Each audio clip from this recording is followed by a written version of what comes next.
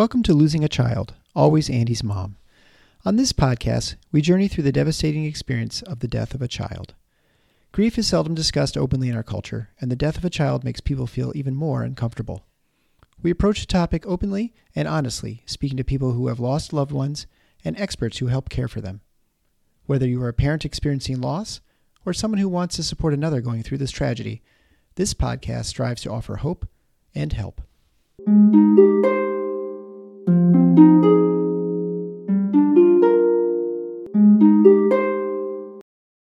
Welcome to episode 193 of Losing a Child, Always Andy's Mom. I'm Marcy Larson, Andy's mom. Now, you likely noticed from the title of this episode that it is a little different from the average episode and that I have a daughter on. And I'll go into that a little bit more, but I just want you to know that Olivia is a delightful young teenager who has gone through a lot in her grief journey after losing her mom. After Olivia's mother died of cancer, she was looking for resources, for help, maybe help from other teens who'd gone through what she was going through, losing her parent. But she really couldn't find anything, and she felt really lost and alone and isolated. She felt like she really struggled to try to figure out how to do this grief thing all on her own. So that's why several months ago, she really decided that she wanted to try to help other teens. She had found personally that writing poetry was really helpful to her. It was a great release for her grief. And so she expanded that writing and ended up writing a small book to help other teens. What we don't mention in this episode is that the proceeds from this book are going to benefit her local hospice. I look forward to reading it myself at some point in time.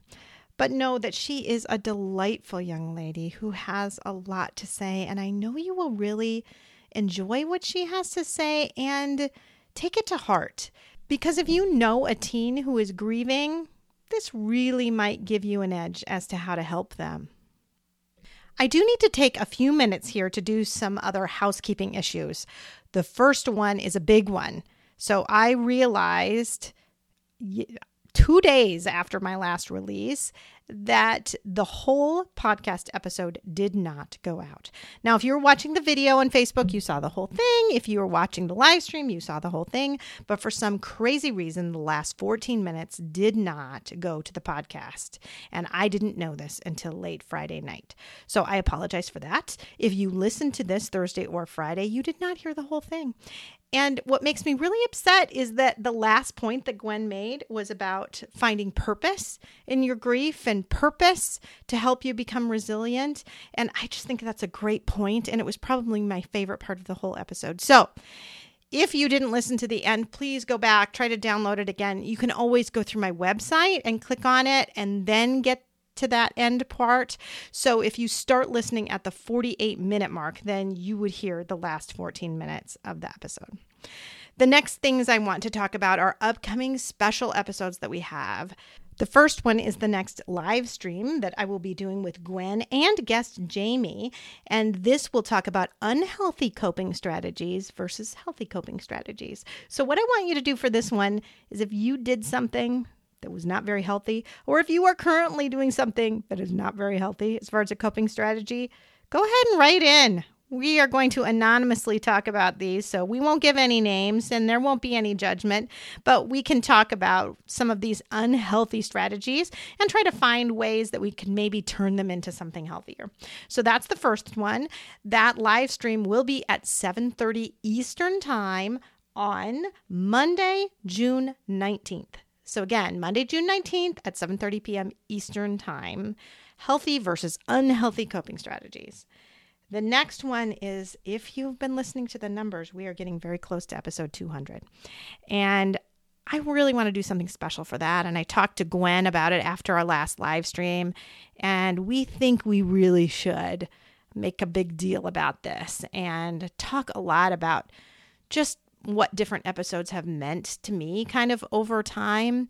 So I want people to write in about episodes and people that they heard from that may have changed their entire outlook and really made an impact on them and their personal grief journey. So if you had some episode that just meant a lot to you, please write me about that, because I really want to point out some of these highlights that we've gone through over the past almost 4 years now.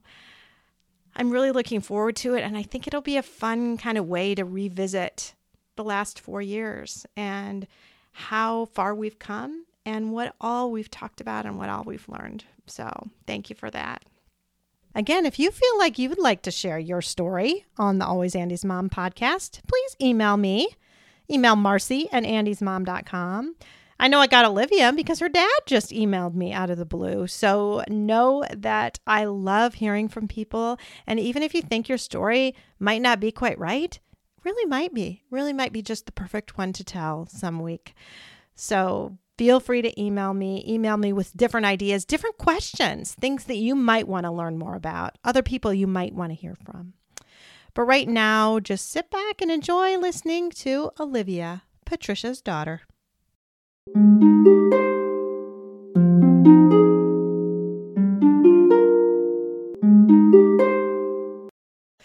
Thank you so much, Olivia, for coming on the Always Andy's Mom podcast today. Thank you. Yeah, I'm really looking forward to talking to you today. So we talked a little bit before we started recording that you are a very unusual guest. So normally I talk with bereaved parents. Sometimes I talk with people who have lost their sibling, their brother or sister, but never really have I talked to someone who is a bereaved daughter, because that's what you are. You're a bereaved daughter. But what really intrigued me about your story is your dad wrote to me, actually, because you are a bereaved teen. And I can't even tell you how many times I get questions from listeners writing in, asking me, how do I help my teenager? Because, it's very hard to know what to do, especially when you're grieving yourself. So I thought, gosh, I think Olivia will be perfect to talk to. So even though it's a little out of the normal for us, I'm really looking forward to this. Me too. I'm really looking forward to it too. Yeah. So why don't you start off by just telling us about your personal grief journey and a little bit about your mom? My mom first got diagnosed with breast cancer when I was, I think, in grade 3 or 4, I think. Mm-hmm. I'm pretty sure. Yeah. And I didn't know much about what cancer was because she wanted to very much keep us kind of away from that so that we wouldn't get scared from, when you don't know about something, it's always more scary than it is, right? Because you just don't know. Yeah.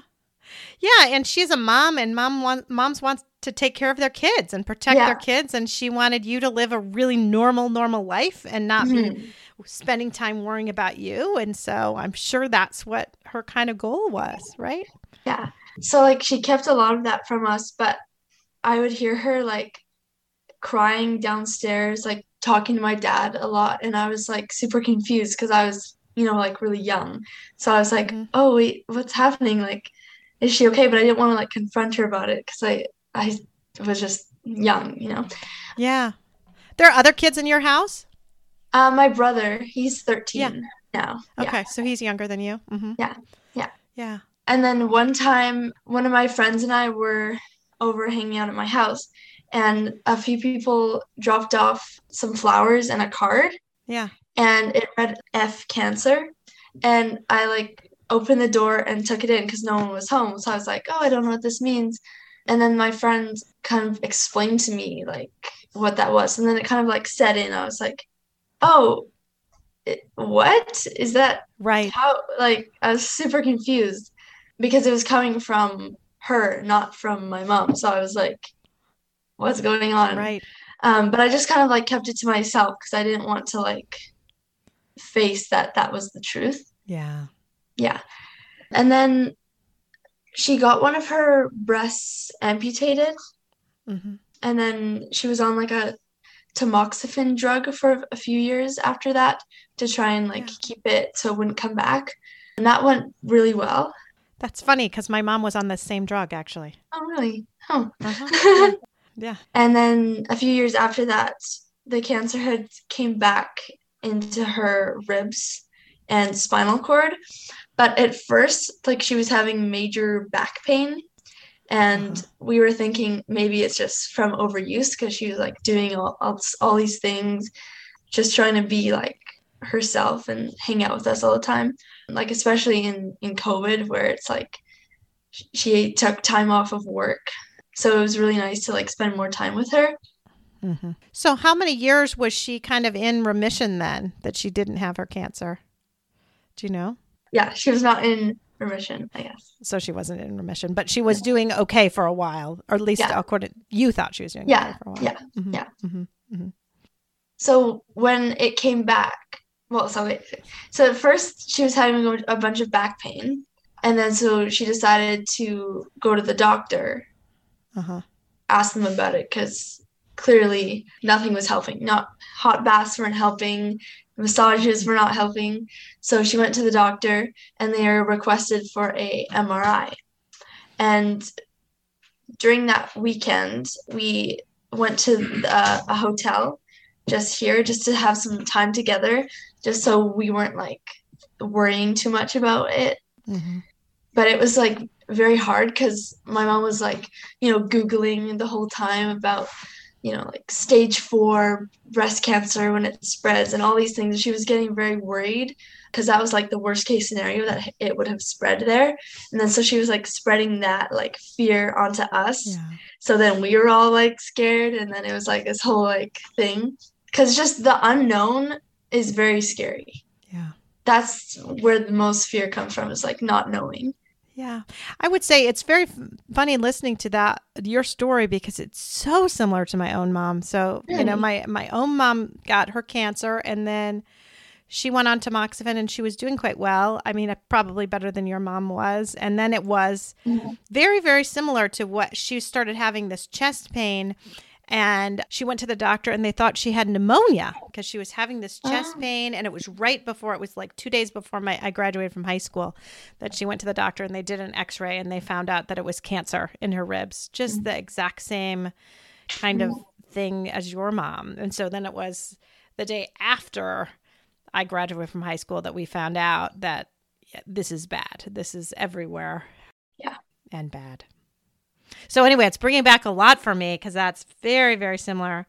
Mm-hmm. That's interesting. Mm-hmm. Yeah. Yeah.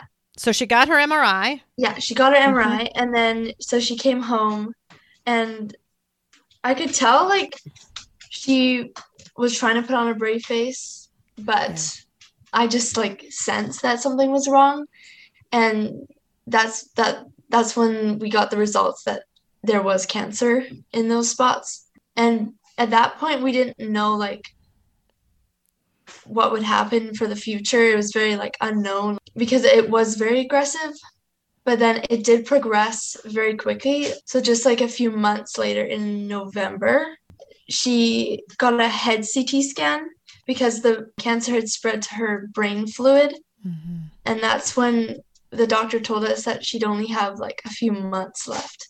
And I remember her just coming down the stairs after her phone call, and it was like I came home from school, and I was just like waiting to know like the results. I was just like hoping that it had not spread to her brain, because I knew that would be like the worst case scenario, and I still didn't know what that would mean.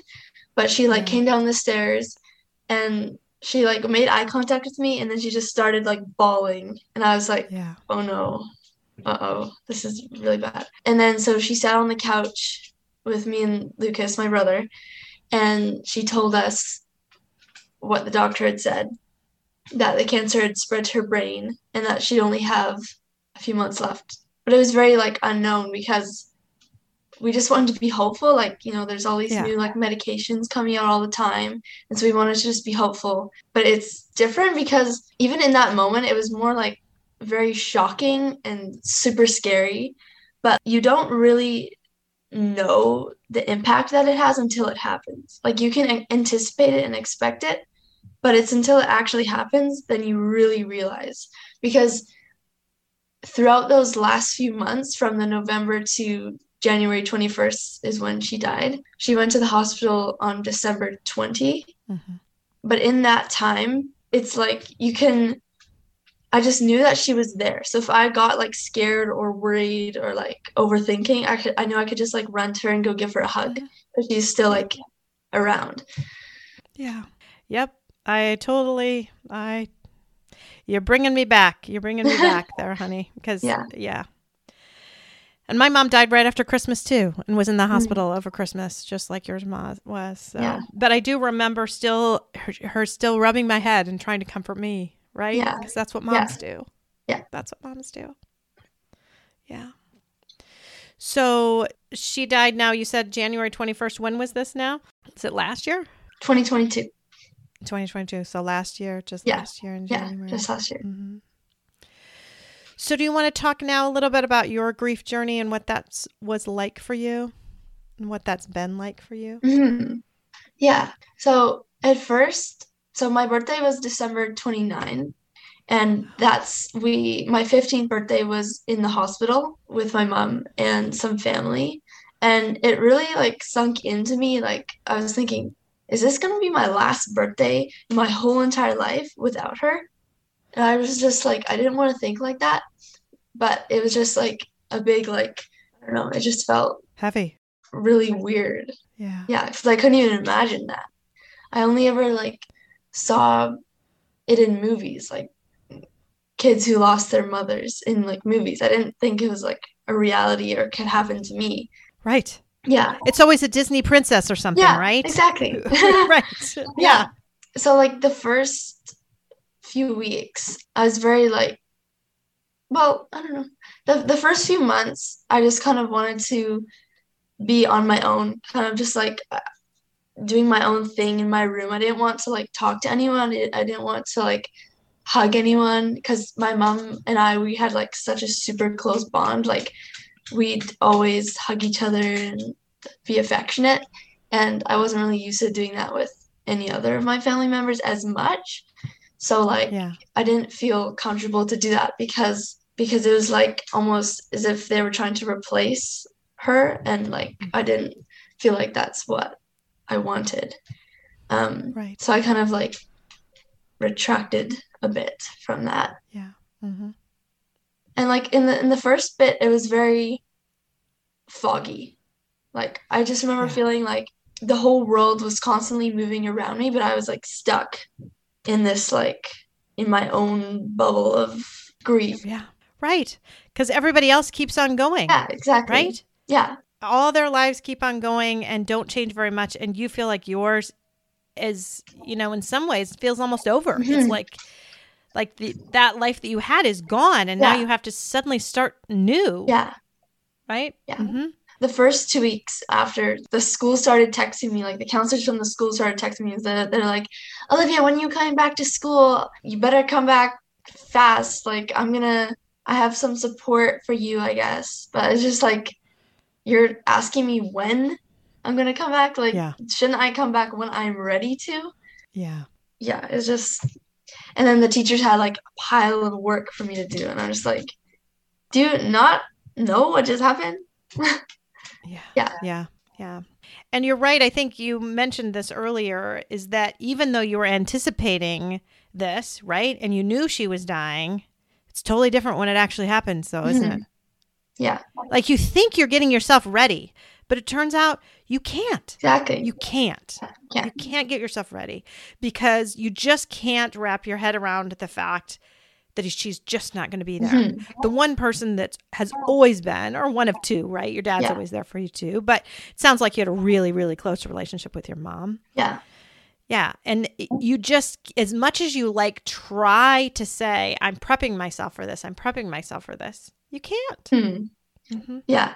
Mm-hmm. In the beginning, the ways that I would kind of deal with those griefy emotions would be, I'd blast karaoke songs a lot. Like many times I'd be like downstairs with my microphone and just like singing to songs. Just because like that was one way that I'd like cope. I don't know like why, but it was good because it's just like a way for me to like get it out, I guess. Yeah. Yeah. I like it. Yeah. I like it. And I like that you said that because I mean, I think a lot of parents, like, they don't know what to do, right? They don't know what to do when they see their grieving teenager. And if they would see their grieving teenager suddenly do karaoke, they may be like, whoa, Yeah. she's not dealing with this at all. She's not handling her grief at all. Yeah. But that's how you were Yeah. handling it. Yeah. Mm-hmm. The day after my mom died, I had ballet class, and my grandma told me that I had to go. Like, she like made me go to the ballet class, and I'm like I didn't want to disappoint her, because I like half of me wanted to go because I didn't want to disappoint anyone in my class and her, but then half of me was like also like super muddled, and like I didn't want to go, and it was just like super confusing. But I did go. But like, and then my ballet teacher confronted me after. She's like, Olivia, are you okay? Like, you don't need to come today. You can like take as many days as you need off. And then I just started like bawling in front of her, and she was just like asking me all these questions. I'm just like, can I leave now? Like, Right. yeah, I wish I wasn't pushed to go when I didn't feel like I was ready to. Like, I wish there's more understanding on that part. Yeah. I think that's what we do sometimes as parents. We're like, we so desperately want our kids to be okay. And we know that certain activities or certain things have made them happy in the past. And we may push too hard to go back to some of those things. But really, I mean, what I hear you saying is just to try to keep your options open, right? And to keep those lines of communication open so that your child knows, like, it's okay if you do, it's okay if you don't. I mean, these would, and even talking out some of the pros and cons for doing certain things might be nice to be able to just like, what are some reasons you might want to go? What are some reasons you don't want to go? And then if it doesn't want to go, beats out that, you're like, okay, well, that was the decision today, but that doesn't mean that's the decision next week or tomorrow, or, they're just always to be open to change, I would say. Definitely. When did you go back to school, or how did that kind of start again? I did go back to school. It was 2 weeks after. And I like met with one of the counselors, and we like went for a walk. But I didn't feel like I was being fully supported, and I also didn't really know how to be supported. Yes. Because it's all so like fresh and new and raw. Yeah. The first time I went to the counselor's office and sat down with the counselor, she was saying like, Olivia, here's like a magic word that we can use if it gets too much or like too emotional. And I'm just like, isn't that your job? Like, aren't you supposed to deal with emotions? Why am I here then? Like, I mean, I don't know. I'm not one to talk about my feelings or like cry in front of people. I'm very much like internalize everything until I'm like on my own. Yeah. Or like do it in different ways by like writing or singing or dancing or whatever. But I think most of the beginning, in my grief, I was really angry, but I didn't know how to be angry. Like, I didn't know how to feel those things. So I guess my way of like showing that was singing or like just keeping it to myself, which was not very good. I wish I didn't like keep it too much to myself, because there was a time where I was experiencing a lot of like stomach pain, and like I didn't want to eat anything. Like, the thought of food made me sick, and I didn't want to like touch any food. It just like, no. And so the pain was like so bad in my stomach that I like woke my dad up in the middle of the night to take me to the hospital.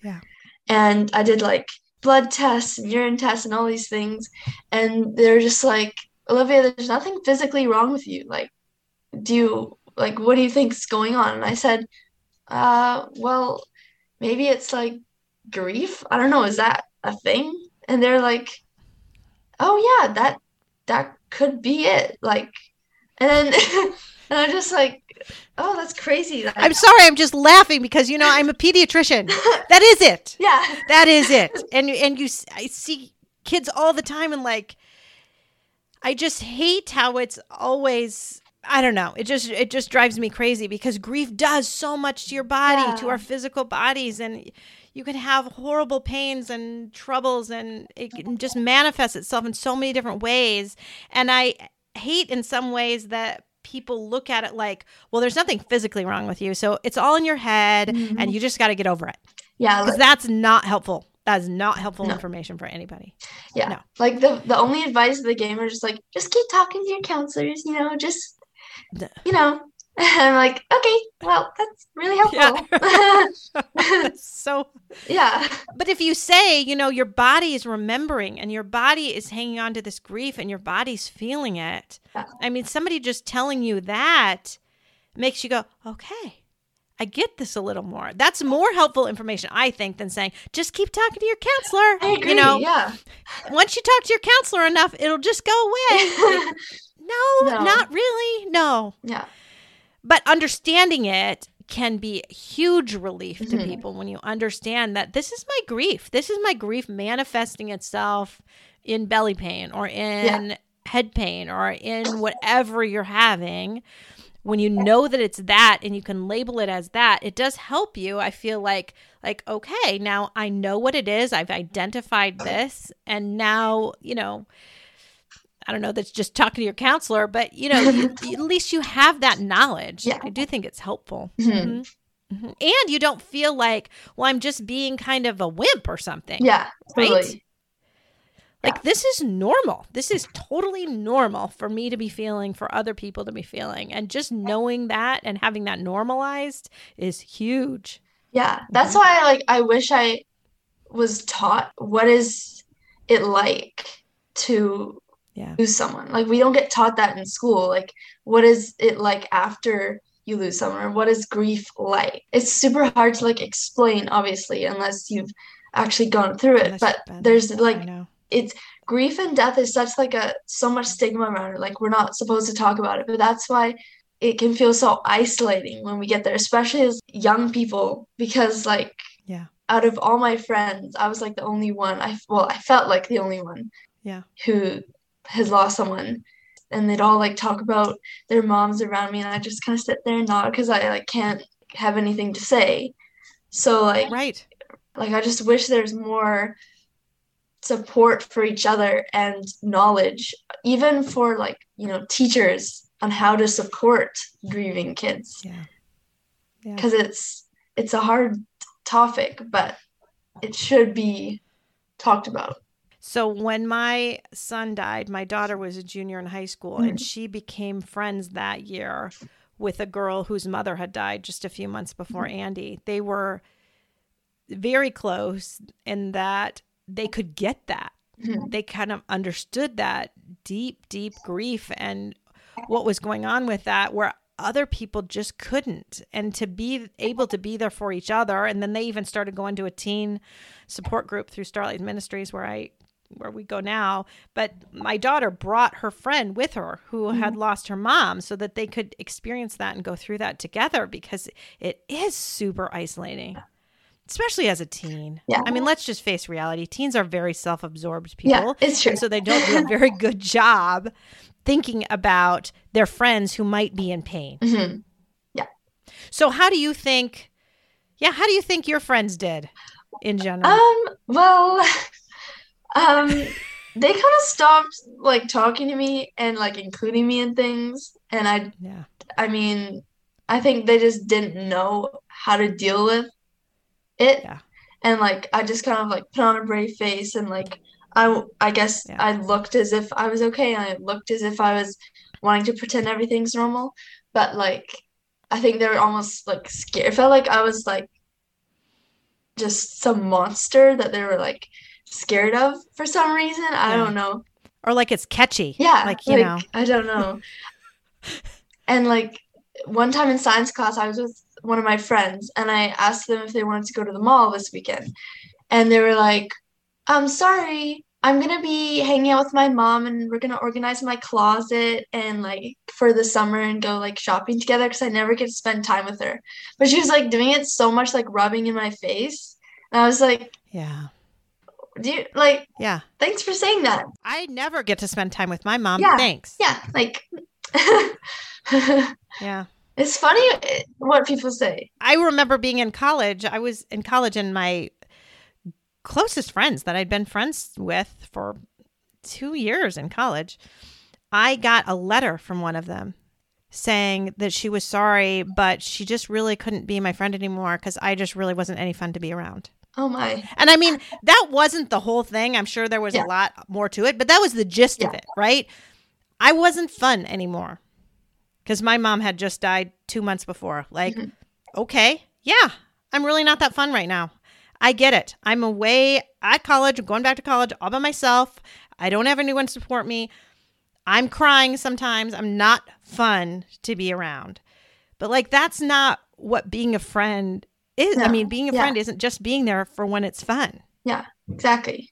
So I knew right away, like, okay, I guess these eight are not my close friends. Like, and Yeah. at that point, like, I didn't have, those were like my only two friends. Like, I didn't know anybody else because I was a more shy person. So, like, it felt very, I felt very alone because it was just like, those are my two friends and they're like not wanting to hang out with me anymore. So, I like, what do I do then? Like, Yeah.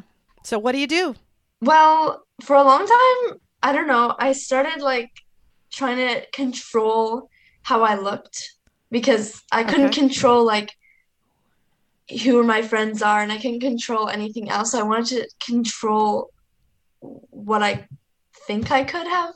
And so Yeah. like I went through this phase where I'd like dye my hair all the time and like change my outfits all the time. And I don't know why everyone thought I was like a little bit crazy for doing that all the time. But I think it was because like seeing my mom like with no hair and like she'd look in the mirror and call herself ugly and seeing her like going through that like calling herself sick just made me want to kind of control how I looked to try and like I guess not be associated like a sick person too. I don't know. Well, and you felt like so much in your life was completely out of your control. Yeah, exactly. They're like, okay, this is one thing I can. Yeah. I can make my hair purple if I want to. Exactly. Right? I can do that. And so that makes you think those little things that you can have control over, you just want to. Yeah. So I think that's a good take-home point for our listeners today is if your kids seem like they're doing kind of crazy stuff, like wanting to dye their hair or sing karaoke at the top of their lungs or all those type of things, it's because they need a little bit of control in a world that feels completely out of control. Yeah. And also like we're not taught like how to cope with it. So we're just trying to like, you know, do what we know how to do or like know what we think is what we should do because we're not shown any ways on what to do. So we're just like, I guess I'll do this just because. But like, it's not like I didn't know it was like a way of dealing with my grief. I can now realize that's what I did, but not in the moment. In the moment, I'm just like, I'm annoyed, so I'm going to dye my hair or something. Like, yeah. Did you feel like with your brother and your dad, did you feel this need to like not want to be a burden on them and protect them too? Because I know some kids feel that way, like when their dad's grieving or their brother's grieving or something like, well, I don't want to make things worse or whatever. Well, usually Lucas and I, we'd talk with our mom every evening and that was our time to like sort out our problems and figure out like anything on our minds. We just talk with her. And so when that got taken away from us, we're kind of like having to deal with things on our own a little bit more because we're not, you know, used to talking with anyone else. And so it was kind of like everyone was just kind of in their own space a lot in the house. And it was like, everyone's kind of just doing their own thing. And I felt kind of like the house was very empty and like lonely because usually in the evening, that's the time where my mom and I would like, we'd watch shows and talk and like do our homework together and stuff like that. So it was very like everyone just kind of in their own corners of the house, not really wanting to like face what's happening, not wanting to like talk about it. I think because mostly we just didn't really know how to interact with each other. Yeah. Because there's this like, I almost think of it like an engine, and there's like the motor's like broken or something. Yeah. Yeah. Yeah. So when did you turn to writing? That was probably 5 or 6 months ago, I would say, I think. Okay. Yeah. I got into writing poetry at first. So I wrote like one poem, and I gave it to my mom when she was in the hospital. Yeah. And then that's the one I read at her celebration of life as well. Mm-hmm. And it was just like, I don't know what was in me. It was one day after I came home from the hospital, spending all day there. And I just like opened my laptop and I started just typing, and the whole like poem came out. I was like, oh, I didn't know I had that in me. Uh-huh. And then I realized after that, like, how much it helped me. Like, after I wrote that, I felt so good. Like, it was just like all those emotions that I didn't know how to deal with or even like put words to, they just kind of all flowed out. Mm-hmm. So that's when I knew that writing is like a good tool for me. Yeah. And to help me. And a lot of advice I got from my counselors was to try journaling. Yeah. And I did try that, but it did not help me whatsoever. I couldn't just like sit and write all my thoughts. So it wasn't, I don't know. Something about journaling is just so hard. So when I went to a counselor after my mom died, I was in college, like I said, and she wanted me to draw. Yeah. She wanted me to draw pictures. Yeah. I don't draw. Yeah. I hate drawing. It was super stressful to me. She was telling me to sit down and draw. Like, I just don't like drawing. So you have to like what you're doing, and it has to help you, right? Yeah, totally. So, yeah. And I think a lot of counselors, they don't know anything about grief. I know. I mean, some are very, very good. I have a very good counselor now, but I think back to that one that I had in college, you know, she's definitely used to dealing with kids that are stressed, I'm sure, and anxious and maybe depressed, being away from home for the first time, all of that kind of stuff, struggling in school maybe. But I don't think that often did she have someone come in from Christmas break and their mom has died, right? I just don't think that was like a common thing for her. So she didn't know what the heck she was doing. Mm-hmm. So telling me to draw was not helpful to me at all, and just kind of made me worse. And my college roommate actually said to me, "You're worse every time you see her." Like, you know what? I think I am. I think you're right. And I think I probably not go back. Yeah. Mm-hmm. So anyway, yes. So your counselor wanted you to journal, and that didn't work. No. So I instead wrote poems as a way to like deal with it. So like anytime I'd like feel confused or feel like an emotion that I didn't know what, or if I was like missing my mom, I just like get my computer out and just start typing, and like it would just all like flow out. Then my stomach pain started going away, and I realized, oh, like that really helped. That was like a big release of like everything I was bottling up. It was like, it's crazy. It was like I actually not in pain anymore in my wow. Yeah, because I just needed to unleash it, you know? Yeah, right. Yeah. Right. I love that. Mm-hmm. I love that. Very good. Very good. So you started writing a lot of poetry. Yeah, and it doesn't mean like I don't feel it anymore. Like, of course, grief doesn't just like, you know, end. It's always there, and it comes up. But like, it was a way for me to like learn how to kind of deal with it when I'm feeling it in a positive way, rather than like staying in it, which is hard. Well, I think it gives your grief some purpose. Yeah, totally. It feels different when you are working through your grief and it's got purpose. Yeah. You know, for me, the podcast gives my grief some purpose. Yeah. Doesn't mean I don't miss Andy and I'm not super sad. Mm-hmm. And, you know, I have times when I miss my mom terribly too. But when I have a purpose for the grief, when you can write beautiful poetry in your grief, well, that just feels a little bit better. Yeah, totally. Mm-hmm. So you've gone on, though, to now not just write poetry, right? Right. So what did that progress to, and how did that look? I started writing quite a lot of my thoughts out and my feelings. So I go back into the memories of what it was like through my mom's cancer journey and what it was like going in the hospital. And I just like write it all out as a way to like release it. And also I wanted to like remember it. Yeah. Because there's a lot of like special moments that I shared with her that I was scared to forget. So I wanted to like, I decided I wanted to write a book to help myself through this and also honor my mom and also share and remember some of our special moments. And also then I realized, well, maybe I could help other people too, because I looked for something on grief in a teenager's perspective because I just wanted to find someone else that I could relate to who was like my age. I didn't really find that.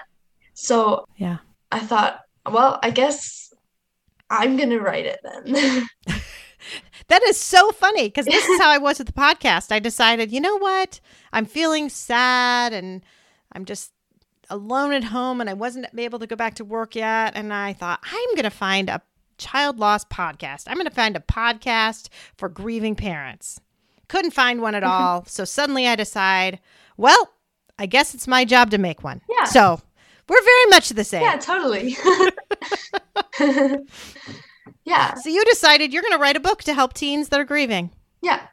Yeah. It took quite a while to like organize it all into like a book format because I took like a few months where I like didn't write it. I like totally gave up on like finishing it. I was like, this is too hard. I don't think I can write a book.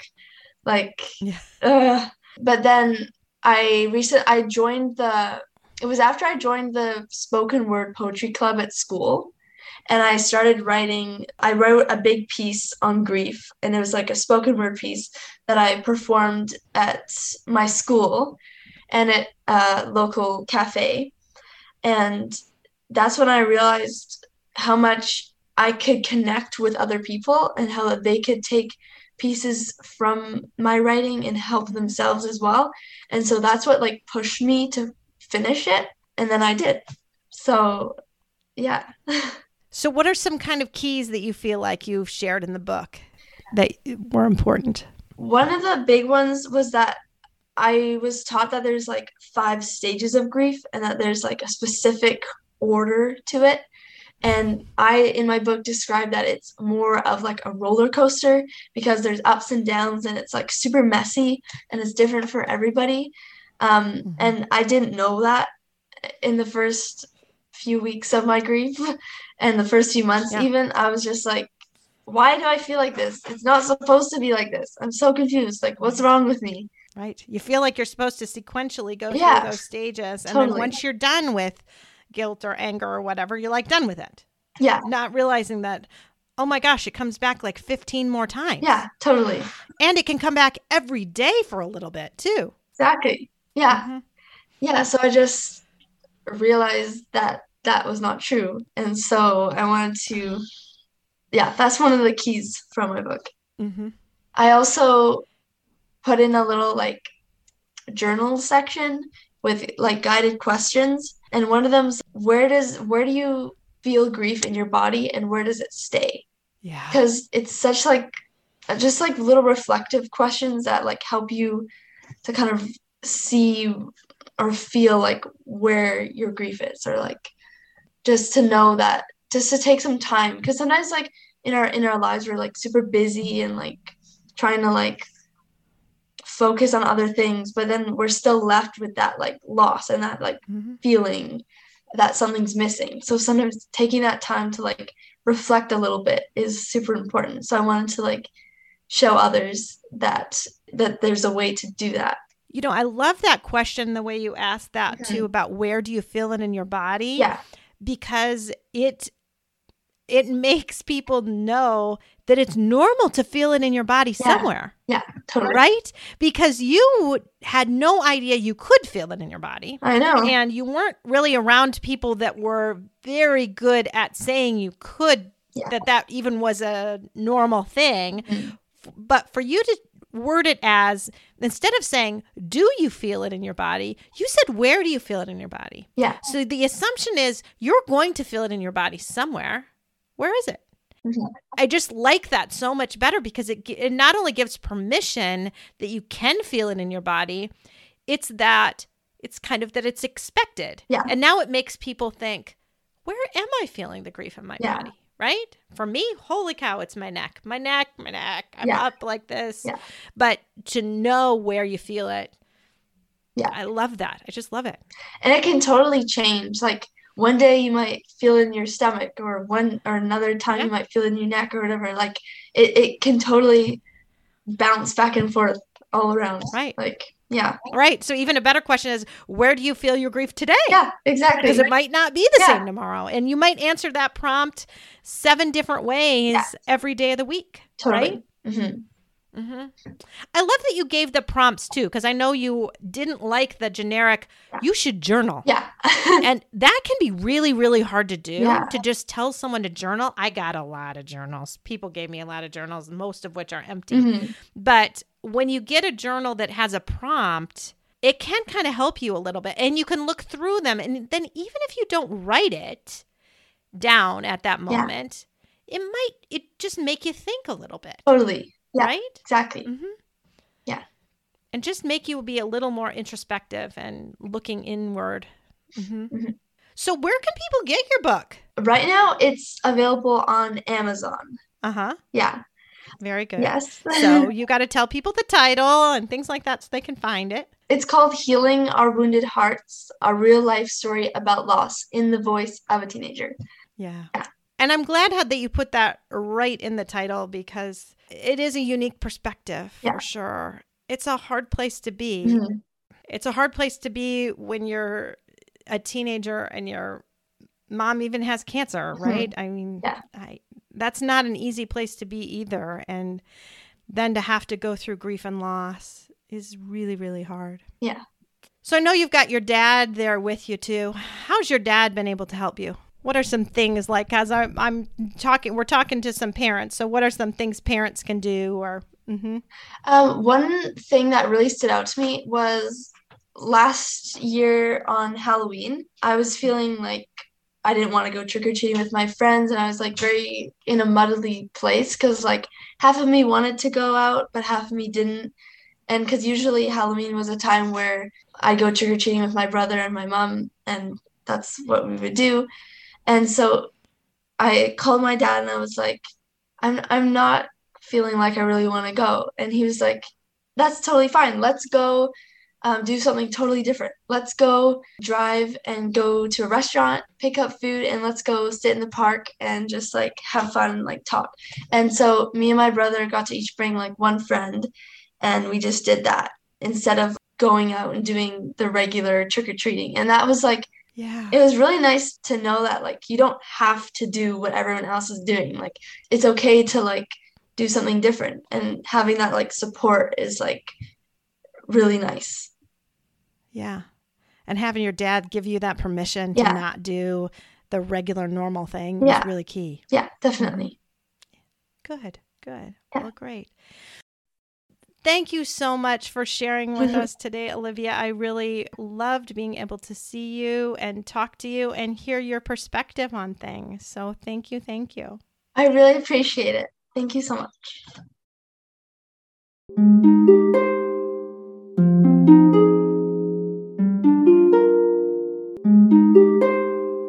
Thanks for listening. If you found this helpful or would like to support the podcast, please leave a 5-star rating and comment. To help financially, you can text Andy's Mom to the number 53555 or visit the donate page on andysmom.com. Your donations are secure and tax deductible, and we are now able to accept Venmo, PayPal, and Apple Pay. Always Andy's Mom is a registered 501c3 organization and can receive donations through smile.amazon.com, Thrivent Financial, and Benevity, amongst others. Marcy loves hearing from listeners. Please feel free to reach out to her via email at marcy@andysmom.com. Also, be sure to sign up for the email list to receive weekly updates as well as pictures of all of Marcy's guests and their children. Together, let's work to inspire hope, one day at a time.